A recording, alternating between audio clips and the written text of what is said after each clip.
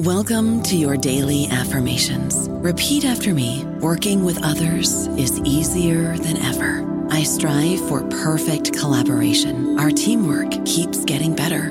Yeah, affirmations are great, but Monday.com can really get you the teamwork you desire. Work together easily and share files, updates, data, and just about anything you want all in one platform. Affirm yes to start, or tap the banner to go to Monday.com. Okay, round two. Name something that's not boring. A laundry? Ooh, a book club.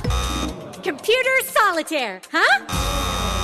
Ah, sorry, we were looking for Chumba Casino. That's right, ChumbaCasino.com has over 100 casino-style games. Join today and play for free for your chance to redeem some serious prizes.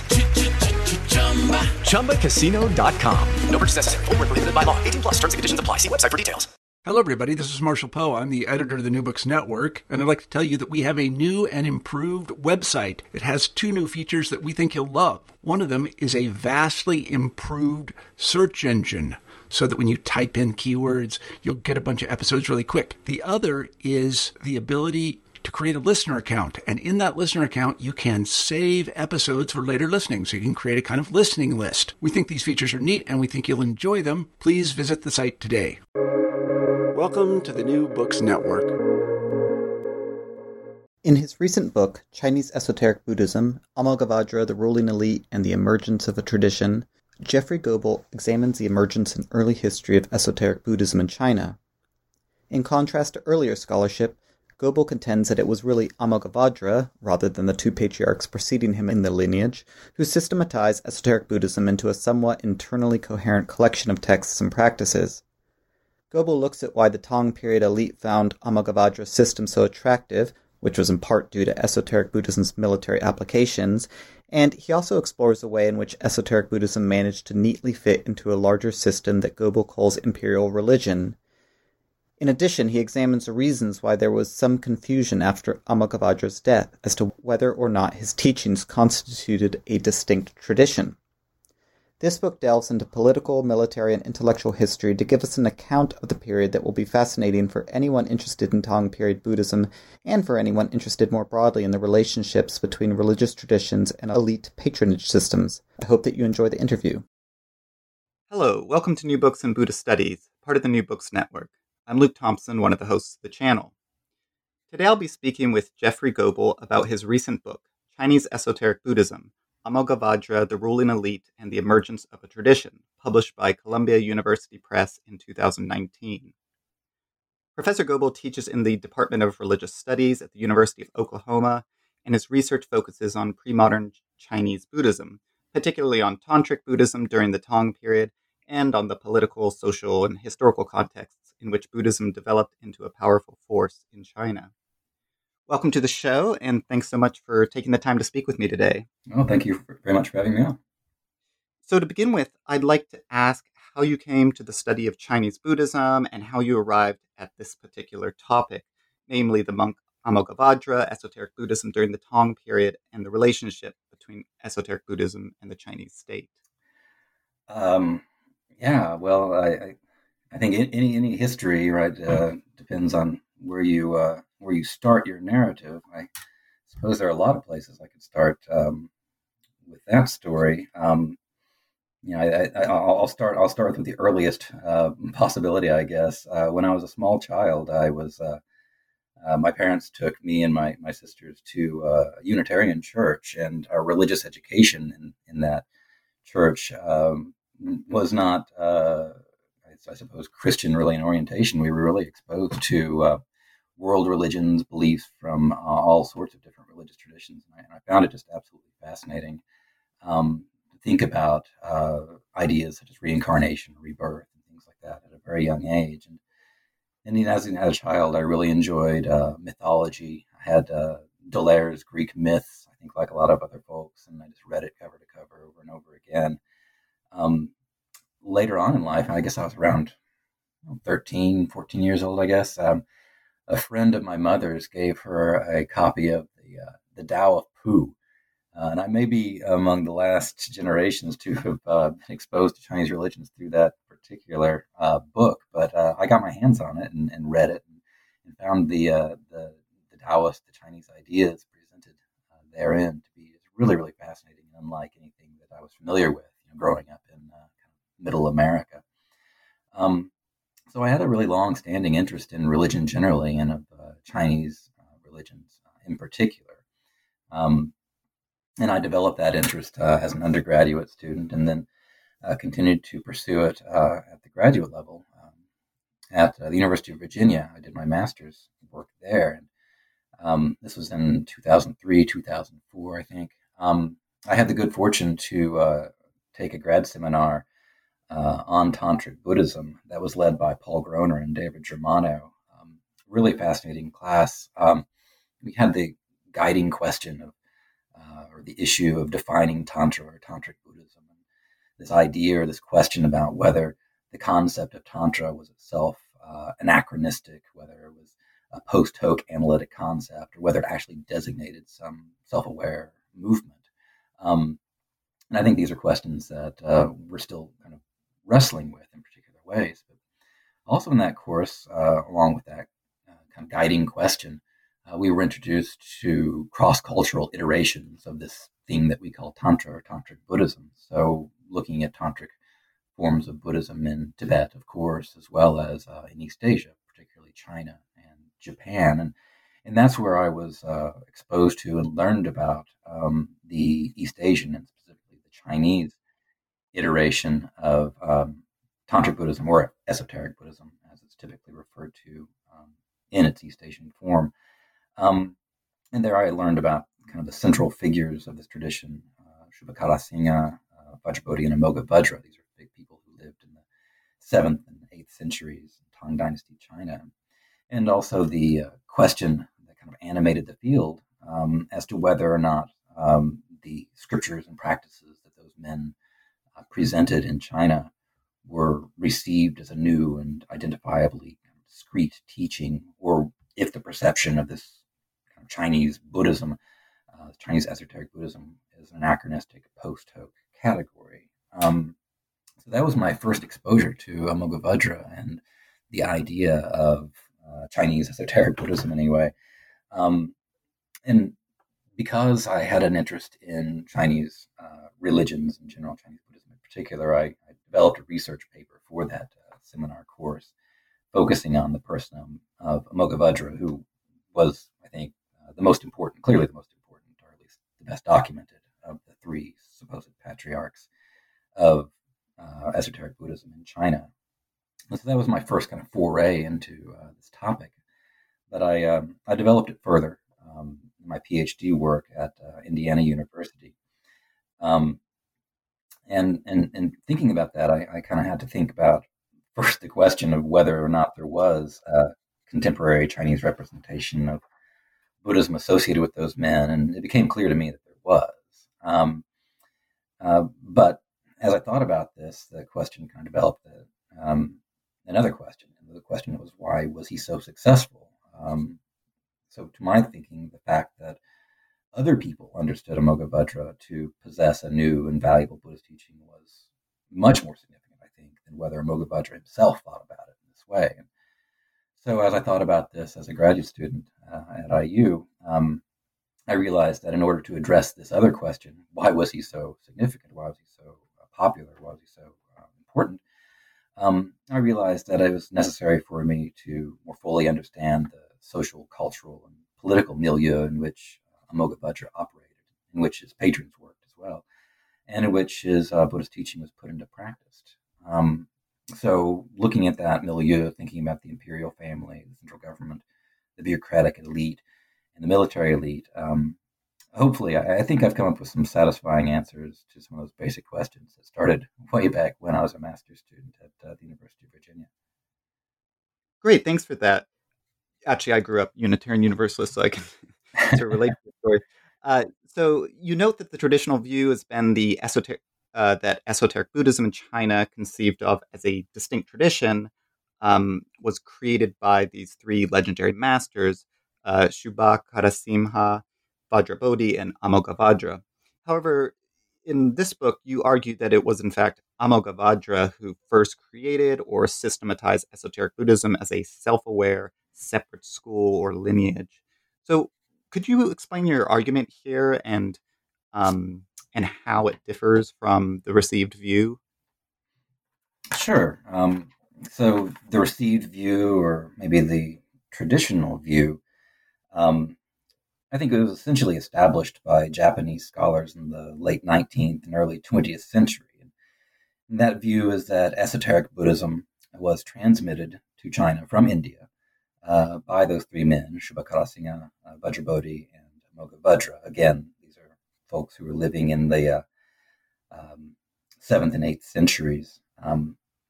And so the idea was that these men transmitted this Buddhist teaching from India to China, and that Amoghavajra in particular transmitted the teaching to his Chinese disciples, who in turn transmitted it to Kukai in the 9th century. And that then Kukai went on to establish this teaching in Japan as the Shingon, or the mantra school of Buddhism there.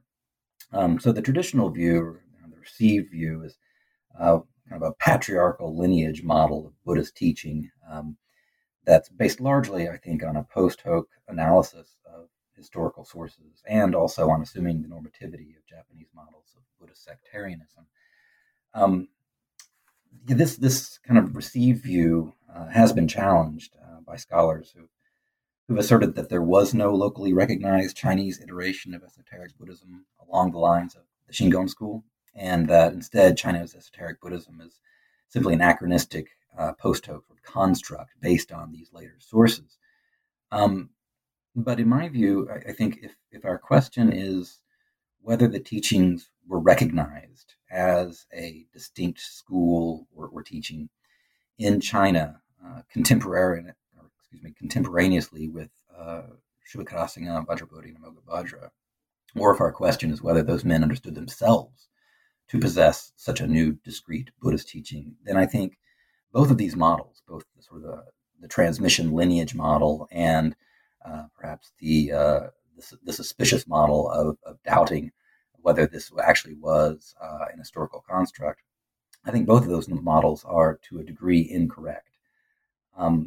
As I look at the textual evidence concerning those three patriarchs, so-called, Shubhakarasingha, Vajrabodhi, and Amoghavajra, and looking at sources that are contemporary with their lives, I don't really see any evidence to support the conclusion that Shubhakarasingha understood himself, or perhaps more importantly, was understood by his contemporaries to possess and transmit a distinct teaching.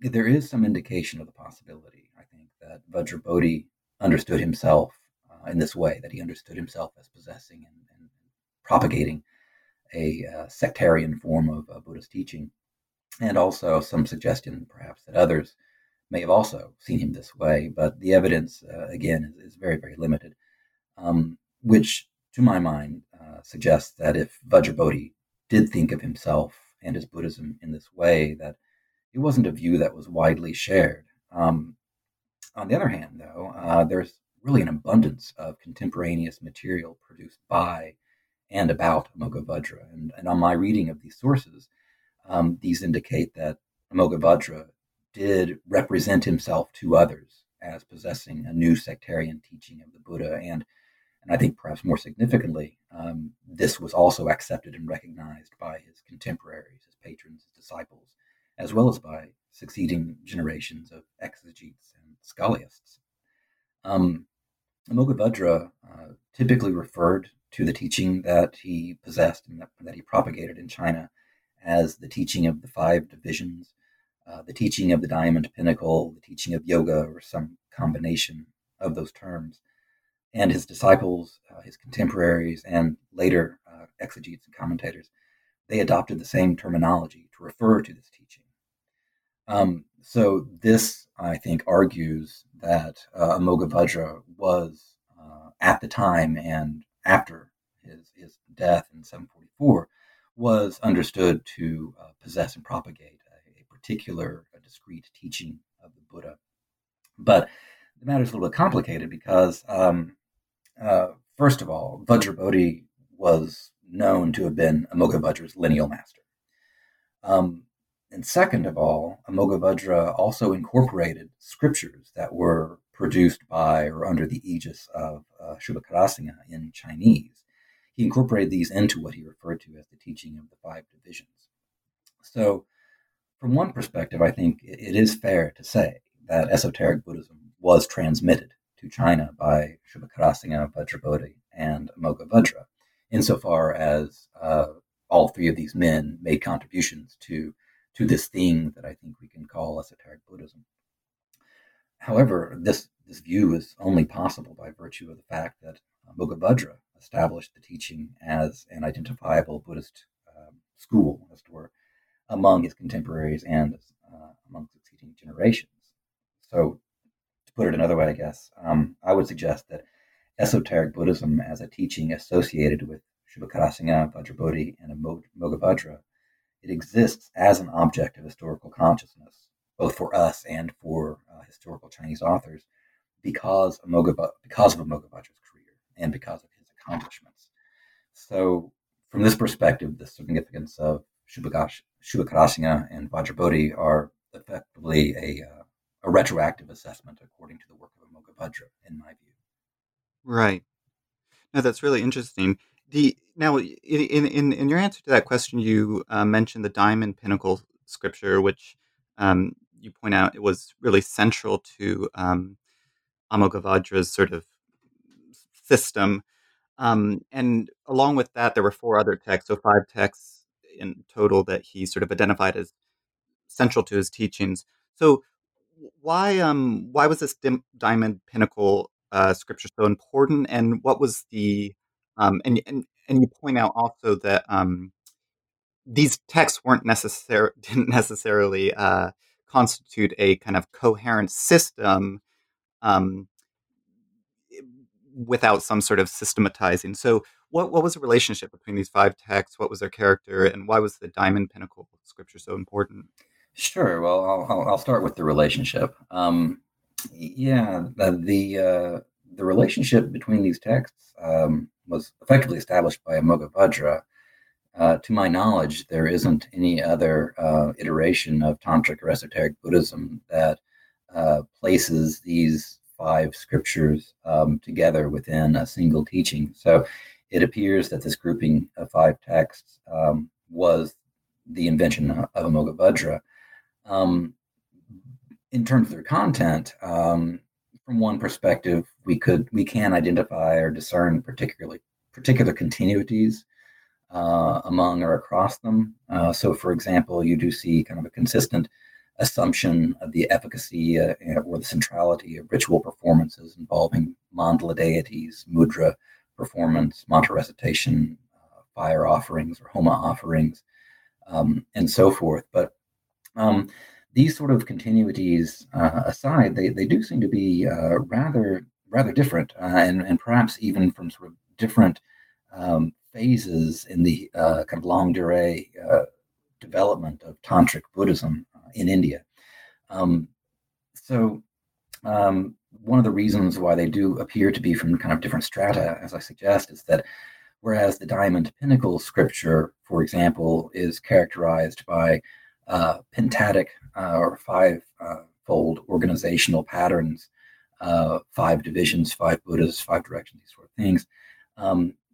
Many of the other texts, say the Great Vairochana scripture, for example, this is the best example of this, is characterized by a triadic or a tripartite organizational principle. So instead of 5 families that you see in the Diamond Pinnacle, you have 3.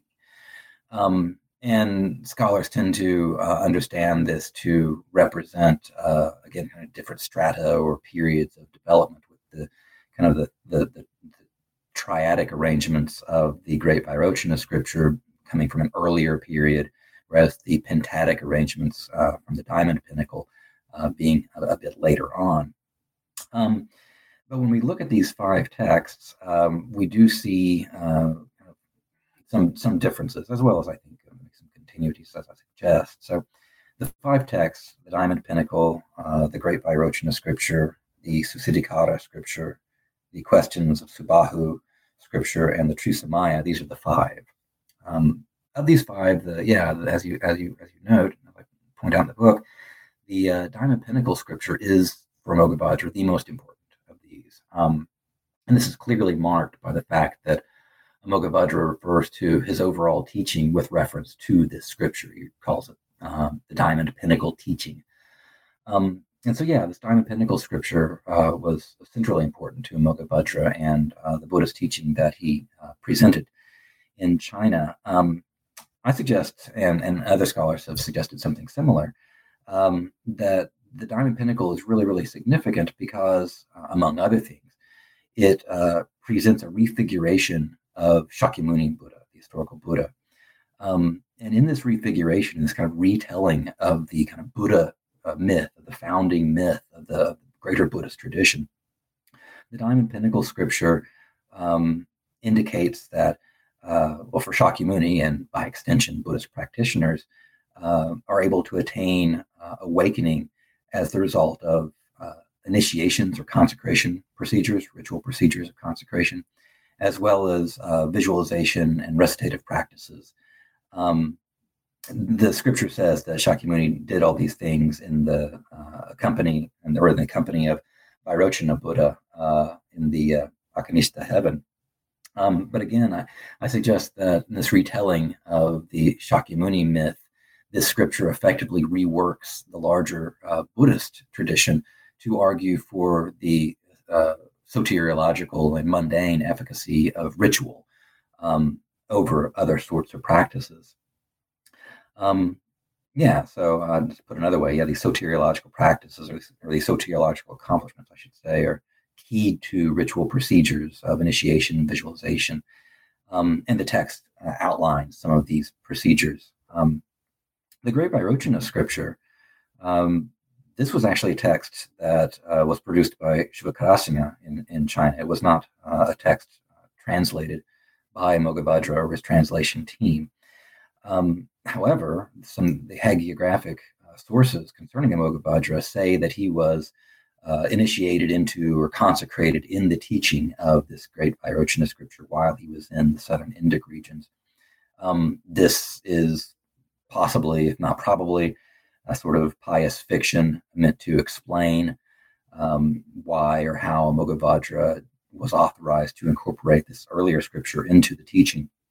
But in any case, in terms of the content of that text, it partially outlines a different mandala, the womb mandala, which is really well known from the Shingon tradition.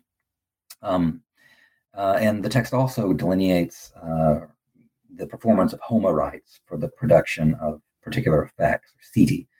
And these are classified as pacification, augmentation, subjugation, and attraction rites. So the Susiddhikara, that's the third scripture. And this is another, effectively a practice manual that's delivered in the form of a sutra. And this text was also translated by Shivakara in China. This text is rather different from the first two that I mentioned, insofar as it's marked by the centrality of wrathful deities. So, for example, this scripture is not spoken by Vairochana or a kind of refigured Shakyamuni. Instead, the teaching is delivered by Vajradhara. And Vajradhara gives this teaching in response to a question not from Avalokiteshvara or some other well-known Pacific Buddhist figure, but by the wrathful Kundali. So you see a lot of more wrathful deities in this text. And also the kind of theme of this scripture, of the Susiddhikara scripture, is the laying out of the requisite ritual forms in order to produce particular siddhi, that different kind of details of the ritual performance would vary in order to produce different outcomes. The fourth text is similar in some ways. This is the Questions of Subahu. This is another essentially practice manual that's in the form of a sutra. And it was also translated by Shivakara in China. And here again, we see kind of an emphasis or a concern with siddhi, or the effects or outcomes of ritual performance. And the question of this text, the question that motivates the text, is why it is that some practitioners may fail to realize particular ritual outcomes. And the answer given tends to concern the proper ritual format and details of ritual performance. And this is all given or taught by Vajrapani, this kind of long-standing violent protector figure in the larger Buddhist tradition. But this text goes into great detail, or further detail, about ritual performance. And there's a lot of information, for example, about what kind of vajra as a ritual implement one should use, the dimensions, the material, and so forth. The last of these 5 texts, the Trisamaya, this scripture actually was translated by Amoghavajra in China. And this text, the central concern is how to eliminate hindrances.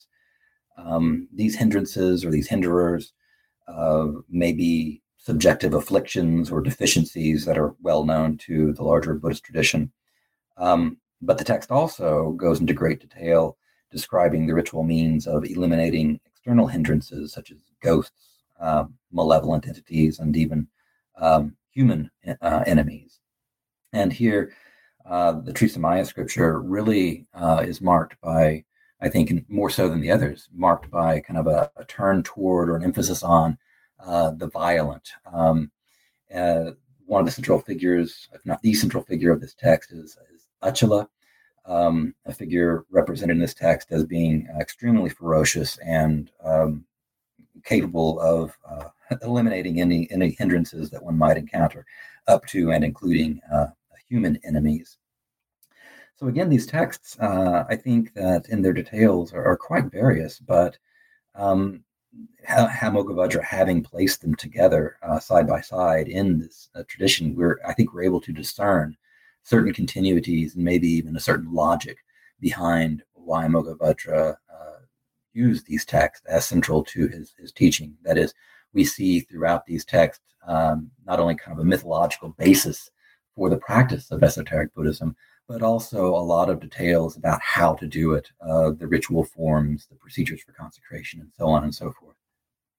I don't know about you, but I'm very busy and I don't have a lot of time to cook. That's why I subscribe to Factor. Eating better is easy with Factor's delicious, ready-to-eat meals. Every fresh, never frozen meal is chef-crafted, dietitian approved, and ready to go in just 2 minutes. You'll have over 35 different options to choose from every week, including Calorie Smart, Protein Plus, and Keto. These are 2-minute meals. Factor meals are ready to eat and heat, so there's no prepping, cooking, or cleanup needed. They're flexible for your schedule. Get as much or as little as you need by choosing your meals every week. Factor is the perfect solution if you're looking for fast, premium options with no cooking required. Sign up and save. We've done the math, and this is important. Factor is less expensive than takeout, and every meal is dietitian approved to be nutritious and delicious. Head to factormeals.com/NBN50 and use code NBN50 to get 50% off. That's code NBN50 at factormeals.com/NBN50 to get 50% off. Now, in Chapter 2, you address the religious, ritual, and ideological context in which esoteric Buddhism emerged and gained prominence. And central to this is something you call imperial religion. What exactly is imperial religion, and how can we speak of it as a single thing? Yeah, so, you're right that imperial religion is a term that I'm putting forward. It's an analytic category for referring to or circumscribing and discussing the religious and ritual observations of the Tang central government. And this is, and I think, an important analytic category or term for what I want to do, because Amoghavajra's patrons included high-ranking officials in the central government, members of the imperial family, and sitting emperors as well. And their patronage of Amoghavajra, particularly that of the emperors, it all occurred within the framework of the Tang imperial state and its religious or ritual practices. In addition to that, Amoghavajra himself was appointed in the bureaucracy. He was a special minister in the Bureau of State Ceremonial. This is the office in the central government that was charged with overseeing the religious and ritual performances of the Tang state. So, to put it another way, or simply, Amoghavajra's esoteric Buddhism was incorporated within and according to the institutions and practices of the Tang imperial state within this complex that I'm referring to as imperial religion. Now, as far as what imperial religion designates or circumscribes, this was a heterogeneous collection of observations that were drawn from a variety of sources. So from ancient precedent, or what we might refer to as Confucian tradition or official tradition, as well as from Taoist traditions and Buddhism as well. And I think sometimes when we think about, say, these different religious traditions in China, we sometimes assume a competitive non-zero-sum relationship between them, especially between Buddhism, Confucianism, and Taoism at the imperial level. And I think this is understandable given that the historical sources sometimes suggest this, and also because the tenets and principles of these traditions, they often appear to be mutually exclusive. But as I look at the historical sources, it's really clear to me that these different traditions were not mutually exclusive within the context of the Tang central government. So the adoption of Amoghavajra's esoteric Buddhism by the Tang emperors and officials didn't entail the diminishment or abrogation of other ritual traditions that were constituent of this thing that I'm referring to as imperial religion. So if it is composed of all these different religious traditions or ritual forms, how was it understood to be a single sort of thing? How do I think about it as a single thing? I'd suggest here that, although the different ritual traditions that made up what I'm calling imperial religion were based on different worldviews, their performances were all united in the intended or the promised effects or outcomes. And these were most basically the safeguarding of the Tang state and the imperial family. So whether a particular ritual performed by or on behalf of the state was drawn from official or Confucian tradition, from Taoist sources, from Buddhist sources, or wherever, these rituals that were performed by or at the command of the central government were consistently, and I think clearly, done so in order to prevent political disasters of any sort, whether they be meteorological, astrological, or military in nature, and also to preserve the life and longevity of the imperial family. So, on my view, I think it makes sense to conceptualize imperial religion as a singular thing on the basis of its perceived utility, or to put it another way, according to the purpose or the effects of the various rites enjoined and observed by the imperial state. Now, part of your question was also what's the relationship then between esoteric Buddhism and imperial religion? How does esoteric Buddhism fit into this complex, this thing that I'm referring to as imperial religion? Amoghavajra and his Buddhism, his esoteric Buddhism, they, as I said, they were placed in the employ of the state. And this was by virtue of the fact that many of his patrons were influential members of the central government and emperors as well. And many of these people were patrons of Amoghavajra before they ascended to their positions of power. But once they were promoted to the central government, their dedication to Amoghavajra became, I think, de facto official. Again, as I mentioned before, Amoghavajra was himself appointed to a central government agency responsible for overseeing conducting ritual service for the state. So esoteric Buddhism did, I think, become an important component of this larger imperial religion complex. And kind of getting toward this question of the relationship between the two, one of the questions that scholars have asked, scholars who've looked at this sort of material in the past have asked and thought about, was why Amoghavajra was so successful. Why was it that his Buddhism and he were incorporated into imperial religion? And a common explanation for this was that Amoghavajra modified or adapted Indic source material to accord with the sociocultural milieu in which he operated, or that he sinified Tantric Buddhism, or he sinified this esoteric Buddhism. But when I look at the practices and the scriptures that Amoghavajra was engaging in, that he was putting forward, it's clear to me, anyway, that these materials are all Indic in their origin and in their performance. and I really don't see any evidence of sinification or adaptation. So I don't really feel that theory is compelling. It doesn't really explain why or how esoteric Buddhism was incorporated or became a part of this imperial religion complex. So, for example, one of the central practices of esoteric Buddhism was Homa, or a fire offering ritual. And when we look at the details of these performances, it's clear that these are consistent with contemporaneous as well as precedent Indic ritual norms. And I think that this kind of emphasis on efficacy, this emphasis on outcomes, was really crucial for the adoption of esoteric Buddhism within the imperial religion context, right? Because Amoghavajra, he consistently emphasizes the practical outcomes of his esoteric Buddhist practice, that is the siddhi, in his communications with the various emperors and high-ranking patrons that he has. He always refers to the tradition, or he frequently refers to the tradition in reference to these outcomes, these siddhi.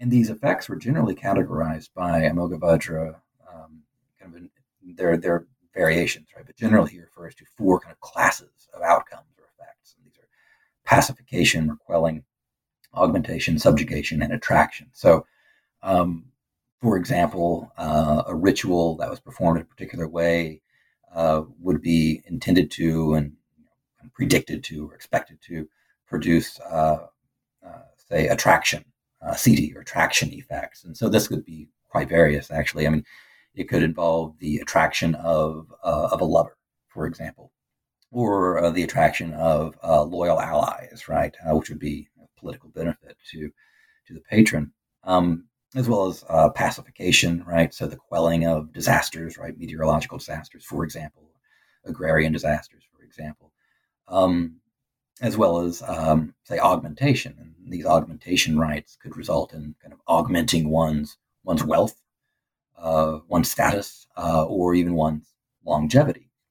So when I look at the kind of esoteric Buddhism from the perspective of kind of the intended effects, it seems to me that these effects were continuous with, if not frequently identical with, the intended outcomes or effects of the rituals performed by and for the imperial Tang state. So to put it another way, the siddhi, or the outcomes or effects of esoteric Buddhist practice, they aligned with the intended outcomes of imperial religion. And so although the practice of esoteric Buddhism was really, really different, I think, from those of indigenous Chinese rites that informed the imperial religious context, in their intended or their kind of expected results or outcomes, esoteric Buddhism was, as I said, continuous, if not identical, with those other practices. And what exactly was the relationship between esoteric Buddhism and imperial religion? In terms of the relationship between esoteric Buddhism and imperial religion, I think this is really important to note, again, that Amoghavajra and his esoteric Buddhism were placed in the employ of the state by virtue of the fact that many of his patrons were influential members of the Tang central government or emperors themselves. And many of these people were patrons of Amoghavajra before they ascended to these official positions of great power, but once promoted to the central government, their personal relationship or devotion or dedication or patronage to Amoghavajra became at least de facto official. But in addition to this, right, Amoghavajra himself was appointed to the central government agency that was responsible for overseeing and conducting ritual services for the state. So as a result of these developments, esoteric Buddhism effectively became an important component of this larger imperial religion complex.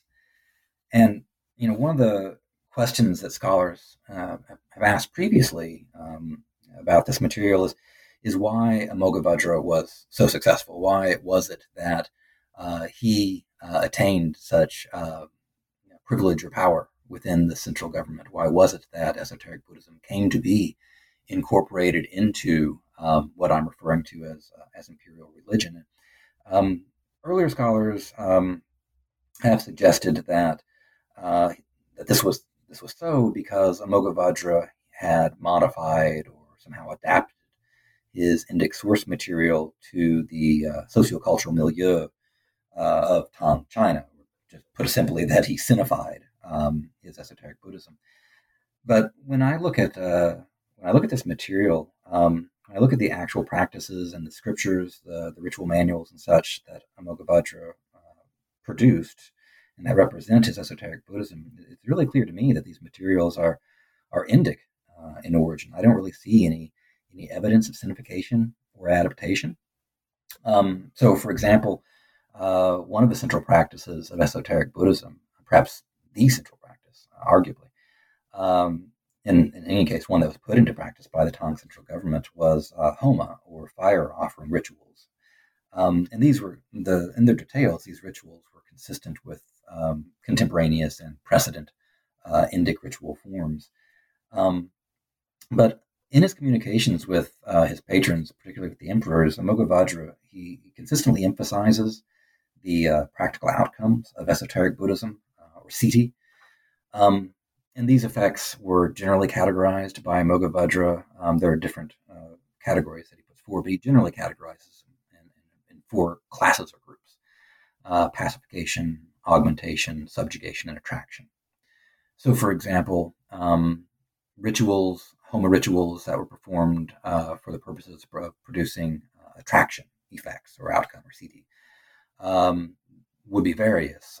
This might include attracting a lover, for example.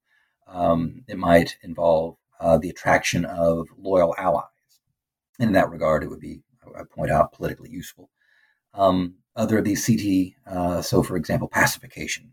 Again, these were various in their details, but among these pacification rites would be rituals intended to or expected to pacify or quell or eliminate meteorological or agrarian disasters, for example. Augmentation rites would, among other things, be performed with the promise of augmenting the performers or the patrons, and more often the patrons' lifespan or wealth. And so, in these regards, when we look at the Siddhi, the outcomes of esoteric Buddhist ritual practice, I see that they're really, really continuous, if not frequently identical, with the intended ritual outcomes of the imperial religion complex. So just to kind of sum this up or put it in other words, the Siddhi, or the effects of esoteric Buddhism, they aligned with the intended outcomes of imperial religion ritual practices. So although the practice of esoteric Buddhism was, I think, markedly different from those of the established rites of imperial religion at the time, in their intended or their predicted results, esoteric Buddhism was continuous, if not, again, identical with those practices. So you state that the Anlushan rebellion created the opportunity for Amoghavajra to rise to prominence. How exactly did this happen, and why was Amoghavajra's esoteric Buddhism so attractive to the ruling elite? The Anlushan rebellion, it began officially late in 755, and Anlushan himself died early the following year, but the rebellion continued and actually spawned a number of other rebellions and military challenges to the Tang that really didn't settle down significantly until 765. Of course, there were other issues that developed after 765, but yeah, this period from 755 to 765, about that 10-year span, was really characterized by rebellion, upheaval, military threat to Tang rule, and I think it was really, really significant to Amoghavajra's eventual rise to prominence in the incorporation of him and his Buddhism in the government.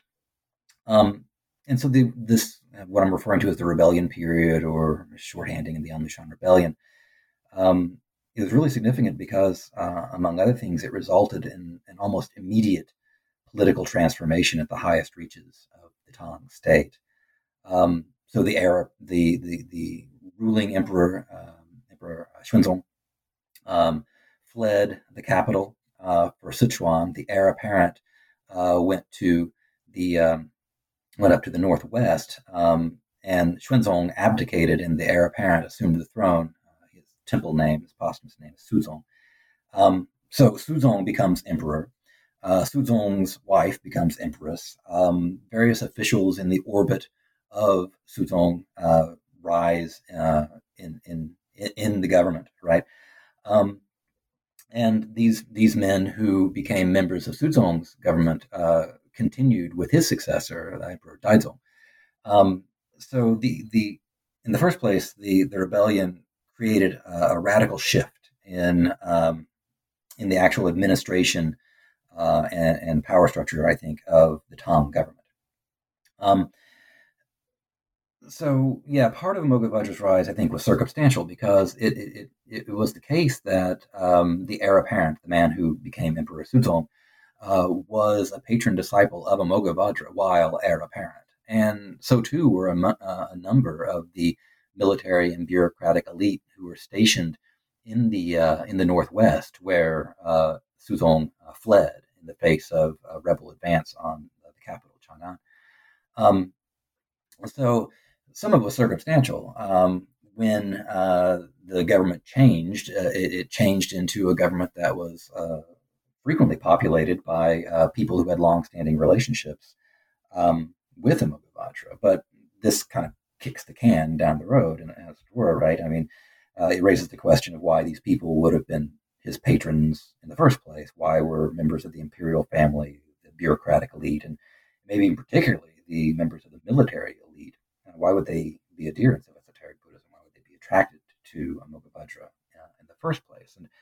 And I think one answer to this question is that Amoghavajra offered ritual technologies that promised mundane results that were, I think, often oriented toward the concerns of lay adherents. So I was discussing previously these CT, these outcomes, one of which, say, attraction, CT, for the gaining of lovers, right?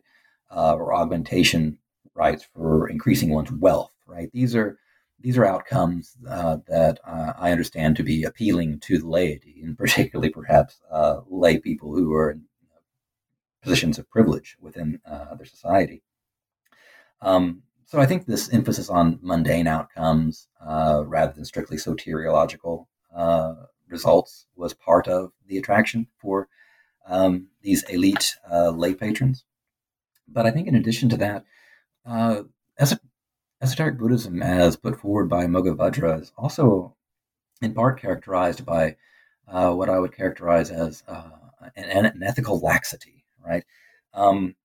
We find in some of the scriptures and ritual manuals put forward by Mogavajra really clear instruction that even those who have committed great sins, and even those who don't have any interest in reforming themselves or don't have any interest in pursuing any sort of soteriological goal, such as awakening for oneself or the liberation of others, right? Even such people as these are specifically said to be allowed into the teaching. And it's specified that they be allowed into the teaching so that they can use the teaching, so they can pursue it in pursuit of material gain as well as carnal pleasures. So I think that this was really, really important, right? Esoteric Buddhism, as presented by Mogavajra, promised outcomes that were, I think, appealing to members of the bureaucratic and military ruling elite. It did not require them to, I think, change their aspirations or to significantly change their behaviors, such that members of the Tang military, and there were many members of the Tang military who were adherents of esoteric Buddhism and patrons of Mogavajra, these men could continue to be military leaders, could continue to continue their pursuit to eliminate and kill the enemies of the Tang state without it interfering with their Buddhist practice within this tradition. And I think also along those lines, it's also very significant, I think, that part of these outcomes were rituals that were intended or promised to bring about the subjugation of enemies, right? These subjugation rites, these abhichara rites, according to which one could perform these rituals, or more often have them performed on one's behalf, and would result in the death of one's enemies, either individually or in large numbers. And this death could come through a variety of forms: disease, disaster, disloyal ministers, so on and so forth, right? But Amoghavajra offered these members of the ruling elite, I think, a ritual tradition that promised them outcomes that would be particularly appealing, that did not require them to radically change their lives. And furthermore, I think, and in this regard, esoteric Buddhism was unique, offered a ritual technology that promised the ability to kill enemies, to kill human enemies, again, either individually or in large numbers. And during this time, the time of the Anlishan Rebellion, this, I think, was an outcome that would be particularly appealing to members of the Tang elite, a ritual tradition that promised the ability to kill enemies. And the evidence suggests that, or it indicates that, Amoghavajra was employed for exactly that purpose, that he was employed to perform rituals in order to kill enemies of the Tang state. Yeah, I remember you mentioned that he was even attached to not exactly military units, but sort of military headquarters at one point. And also, I should mention for listeners, you have some very interesting descriptions of these sort of lethal, esoteric Buddhist sort of rituals and texts, and you compare them with some very interesting Taoist, for example, rituals and texts that do promise martial success, but through strengthening the forces that are going to attack, rather than sort of having the ritual itself, the sort of Taoist power, as it were, directly kill the enemy.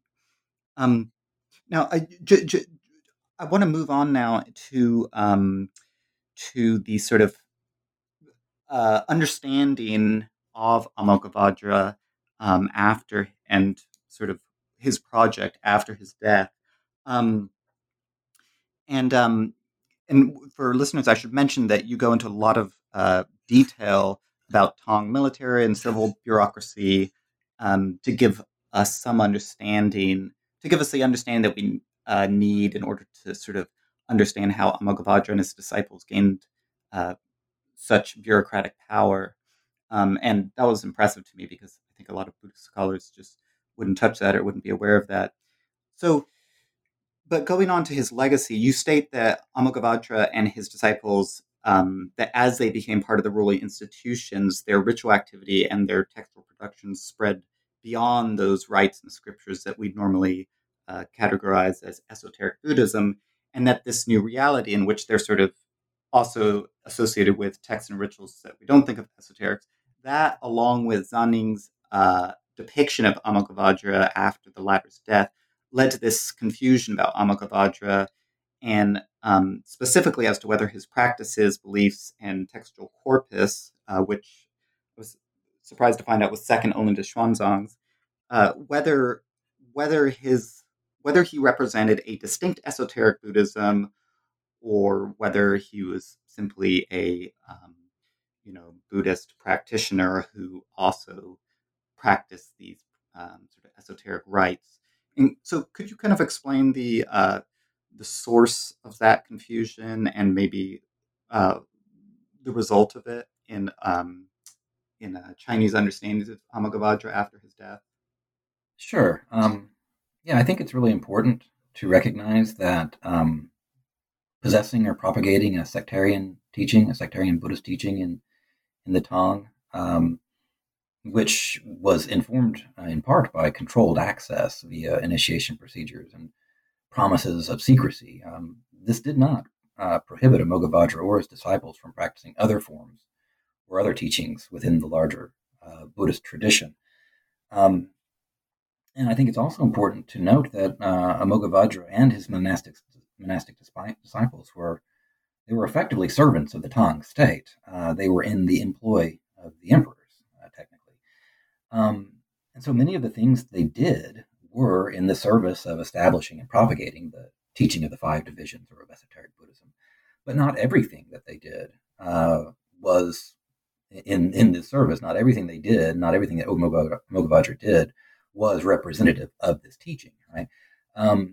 And I think this is clear not only from the content of various texts that Amoghavajra produced, but also, or I should say, maybe another way, that his textual corpus is heterogeneous. That is to say that some of the texts that he translated or that he produced in China are representative of what I'm referring to as esoteric Buddhism, while others are representative of mainstream Mahayana or early spell Dharani traditions. And when Amoghavajra submits his corpus of text to the throne in the month preceding his death in 744, he clearly indicates that his textual corpus is heterogeneous. He says that some of these texts are, I'm paraphrasing here, but he says some of these texts represent the teaching of the five divisions, the teaching of the Diamond Pinnacle, that is esoteric Buddhism, and some of these represent Mahayana Buddhism, right? So Amoghavajra's activities were not strictly limited to the production, propagation, and performance of esoteric Buddhism. It also involved kind of more traditional or maybe mainstream forms of Buddhism, right? Because, again, in his capacity as a servant of the Tang, Amoghavajra, he translated and also retranslated scriptures that were clearly not representative of esoteric Buddhism, and also he and his disciples performed rituals that were not drawn from that tradition, but were instead drawn from kind of established mainstream Chinese Mahayana. So Amoghavajra had something of a dual identity, I think, or maybe another way of saying this is that his legacy was twofold. Because on the one hand, he established and he propagated a novel teaching that he and only he and his consecrated disciples possessed, right? That is what I'm referring to as esoteric Buddhism. But on the other hand, he was also a monastic Buddhist in the service of the Tang state. And on the basis of that, he and his disciples, they, as I said, performed services that were continuous with established practices in China, such as translating text, performing rituals for the production of merit on behalf of the emperor, and so on and so forth. So following Amoghavajra's death, his legacy, his career was consolidated kind of along these two lines, as it were. The first, I think, Amoghavajra as an esoteric Buddhism, this legacy was kind of consolidated in hagiographic representations of Amoghavajra. And here you see in these sources, Amoghavajra is represented as the lineal patriarch of a novel or a new teaching. And these were produced by his disciples, or at least by literati who were hired by them. But the other aspect of Amoghavajra's kind of legacy or his identity played out in the manner in which his textual corpus came to be consolidated. That is, his textual contribution was incorporated into the greater Chinese Buddhist bibliographic tradition, and it was done so as an homogeneous collection by later exegetes. Later exegetes, when they thought about Amoghavajra, when they represented his text, they tended to think about it or represent it as homogeneous rather than heterogeneous, right? And I think this reflects a sort of kind of traditional Chinese bibliographic or doxographic way of organizing the teaching, right? That is the association of a teaching with an individual, right? Such that there's an expectation or sometimes a representation that everything that an individual Buddhist does is representative of a single form of Buddhism or a single aspect of Buddhism. But this really isn't the case. But in any case, it was, I think, incorporated into the kind of textual tradition in that way. So when Amoghavajra's textual contribution was incorporated into the Chinese Buddhist canon or into the officially approved catalogs of Buddhist scriptures in the 9th century and thereafter, again, it was adopted as a single collection, again, by virtue of the fact that these were all produced by or under the aegis of Amoghavajra. And this effectively elided the distinction between Amoghavajra's esoteric Buddhism and the other Buddhist teachings in his textual corpus. So his texts were incorporated into official catalogs according to bibliographic categories that were already established prior to his career. And this also further elided any distinction that he or his disciples might have held between esoteric Buddhism, strictly conceived, and other Buddhist teachings. And so this was how Amoghavajra was represented in text that was produced after his death, toward the conclusion of the Tang Dynasty. And so by the Song Dynasty, kind of the next major dynastic period in Chinese history, some century following the Tang, we find a lot of sectarian and doxographical distinctions that informed early Western studies of sinological Buddhism, right? So a lot of early sinologists used Song sources to understand the Tang Dynasty. But I think it's important to note that the Song Dynasty sources were themselves predicated on, they're based on sources that were produced following Amoghavajra's death in the Tang Dynasty, right? So, put another way, right, I think it's really important just to note that these kind of muddled or kind of dual understanding of Amoghavajra and his Buddhism that we find in the Song Dynasty and I think thereafter, it's a reflection of the sources that the Song Dynasty scholiasts and exegetes had to work with, right? On the one hand, they had text, they had material that indicated that Amoghavajra was like the centrally important member of a discrete lineage, that he possessed a controlled teaching, right? That he represented and possessed a sectarian teaching of Buddhism that nobody else did, or very few people other than him did. But on the other hand, they also had material that indicated that Amoghavajra was the translator of a wide assortment of texts, some of which were retranslations of earlier texts, and some of which were clearly cognate to earlier spell texts or earlier Dharani traditions in China. And so I think these posthumous developments resulted in an ambiguous image of Amoghavajra, not only for Zanning and other scholars in the Song Dynasty and thereafter, but also, I think, for modern scholars today. As a final question, I wanted to return to something you already addressed earlier in the interview, and that is the scholarly debate that's occurred, and in some sense still going on, about when, or in some cases even if, a distinct school of esoteric Buddhism emerged in China.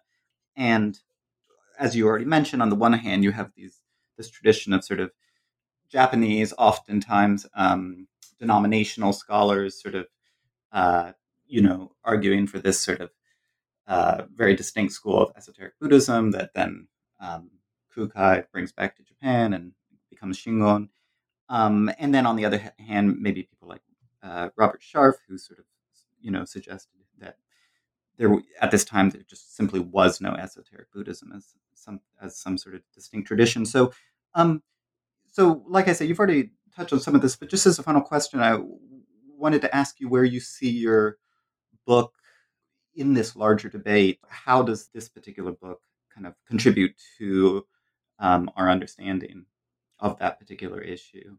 Yeah, so I mean, clearly, I understand esoteric Buddhism to have existed, to put it that way, as a locally recognized form of Buddhism in the Tang Dynasty, contemporary with Amoghavajra, and as well as following his death.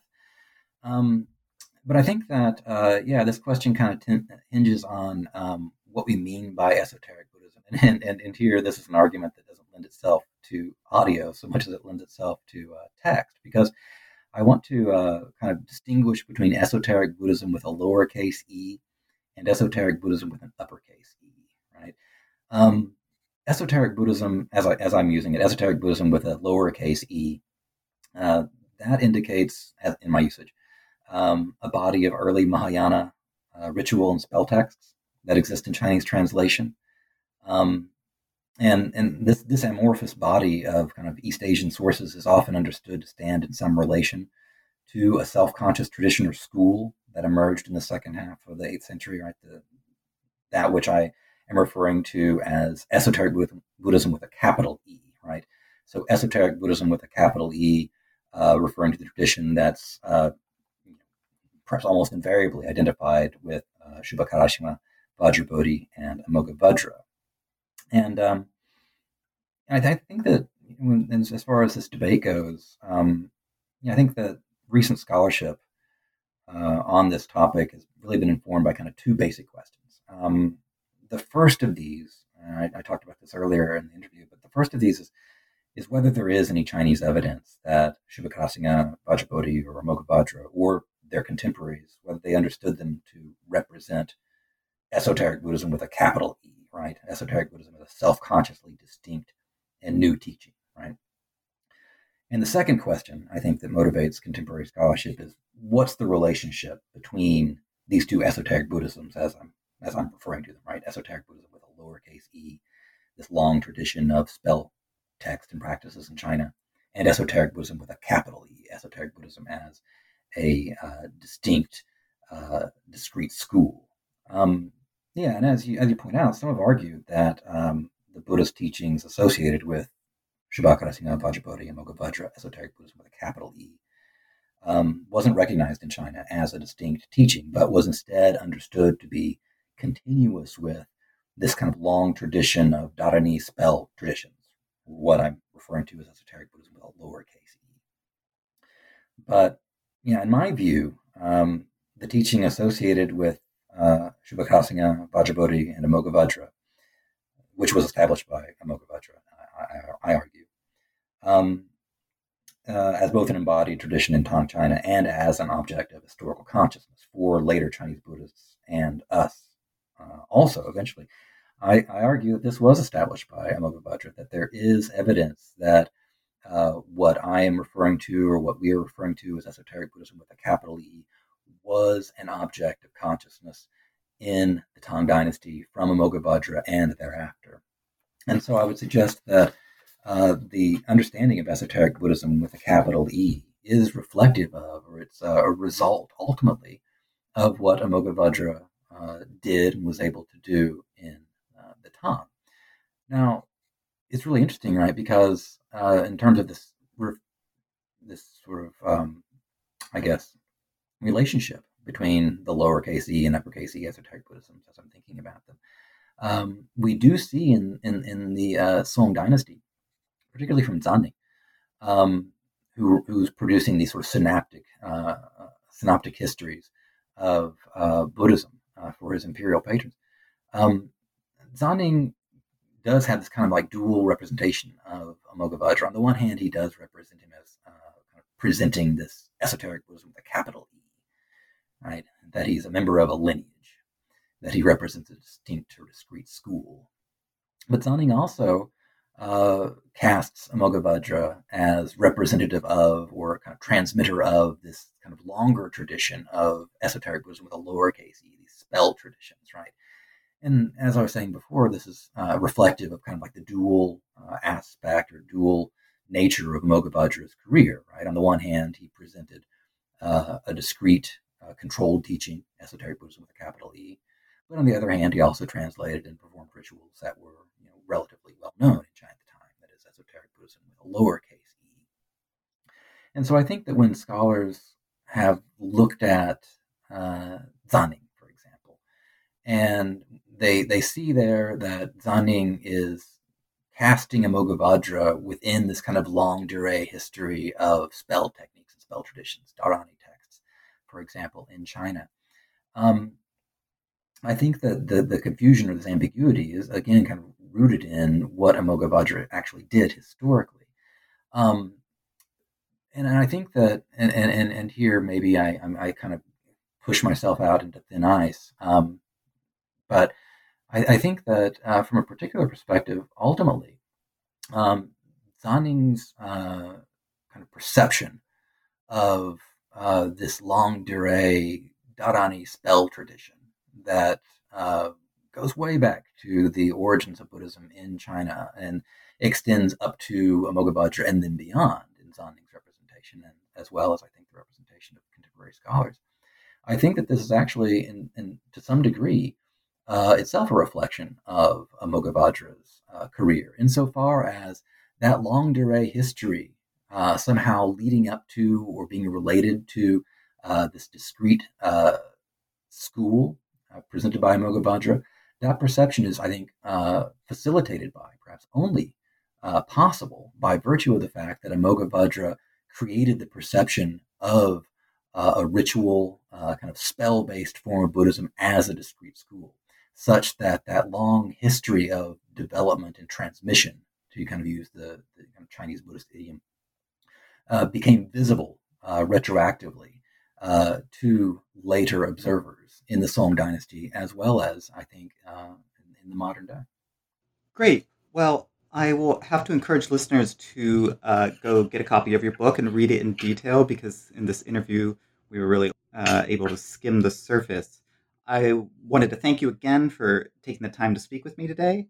That's it for today's New Books in Buddhist Studies.